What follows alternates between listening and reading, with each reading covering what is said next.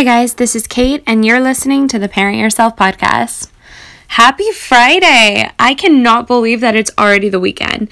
This week feels like it has seriously just flown by, although that's probably because I literally traveled from Iceland all the way back to LA and then Vegas in the span of like 2 days. But this week literally has felt like it's just gone by so quickly. And yet, even though it's felt like it's been so short, we've covered so much on the podcast this week. So to recap, the focus of this week has really been on rewards and distractions. For example, we talked about how important it is to stop rewarding yourself for feeling bored. So many of us, whenever we feel the slightest hint of boredom, we just immediately start scrolling through our Facebook or Instagram or Pinterest, or we turn on another YouTube video, or we watch another episode on Netflix. But guys, these things are rewards. So by doing this, what we're doing is we're creating a positive association in our brains between feeling bored and getting what we want, which is exactly what you don't want to be doing. Because of this, you might actually end up feeling bored more often, and even in situations like, for example, at work, when you have a ton of stuff to do, when you shouldn't be feeling bored. And then on the flip side of this, on Thursday, we looked at how important it is to start creating a reward system like the one you had when you were a kid. Because if you don't earn the fun things in your life, they become less special. Watching your favorite TV shows, eating sweets, going out with your friends, all of these things that we do on a regular basis as adults, they used to be things that we had to earn as kids by like completing our homework or finishing our chores or eating our vegetables. In other words, doing everything that we needed to do to keep improving and working toward becoming a better version of ourselves.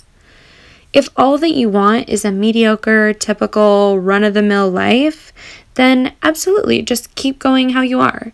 But if you want to not only have amazing goals, but also reach them and create an amazing life, then you absolutely need a reward system in place for all the things you shouldn't be doing that you take for granted and kind of just do without thinking.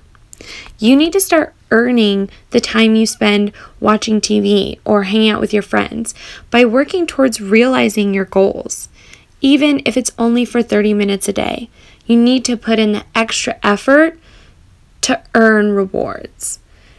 It worked for you as a kid. I mean, you got your homework done, your room stayed clean, and you ate your vegetables more often than not. So now it's up to you to enforce these rules again now that you're an adult. Then on Monday and Wednesday, we looked at the importance of our emotions and how they affect our mindset, our outlook on life, and ultimately pretty much how our life turns out. It's important to always remember that we need to choose to be the parent and not the kid. Kids aren't in control. They have little to no say in anything. Things happen to kids. Parents, on the other hand, are always in control. They have a say in everything. They make things happen. And this is true for everything in your life once you begin to accept your role as your own parent. You are in control of everything, including your emotions. You can choose to be happier in any given situation just by doing things that make you happier. Remember, as Tony Robbins has famously said, emotion is created by motion. So choose to smile, choose to dance, or choose to make a funny face. Pretty much choose to do something with your body that will put your mind in a better mindset. Just like parents do with crying toddlers, you can choose to distract your mind when it's being negative or contrary. If you're feeling in a bad mood or argumentative, or you're upset about something that's not actually that big of a deal, you need to distract yourself.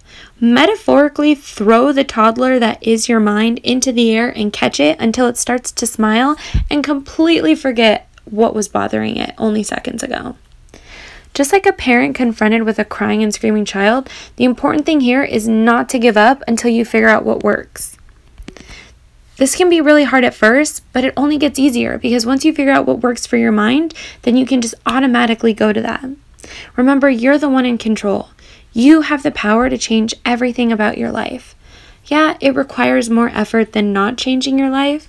Just like it requires more effort to be a good parent than it does to be one of those yes parents who just does whatever their kid wants. But in the end, good parents have a better, well-behaved kid. And in the end, you'll have a better, more successful life.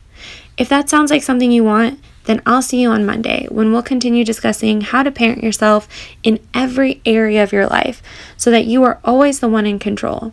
Because it's impossible to create the life you want without actually being the one in control of your life. I'll see you guys on Monday.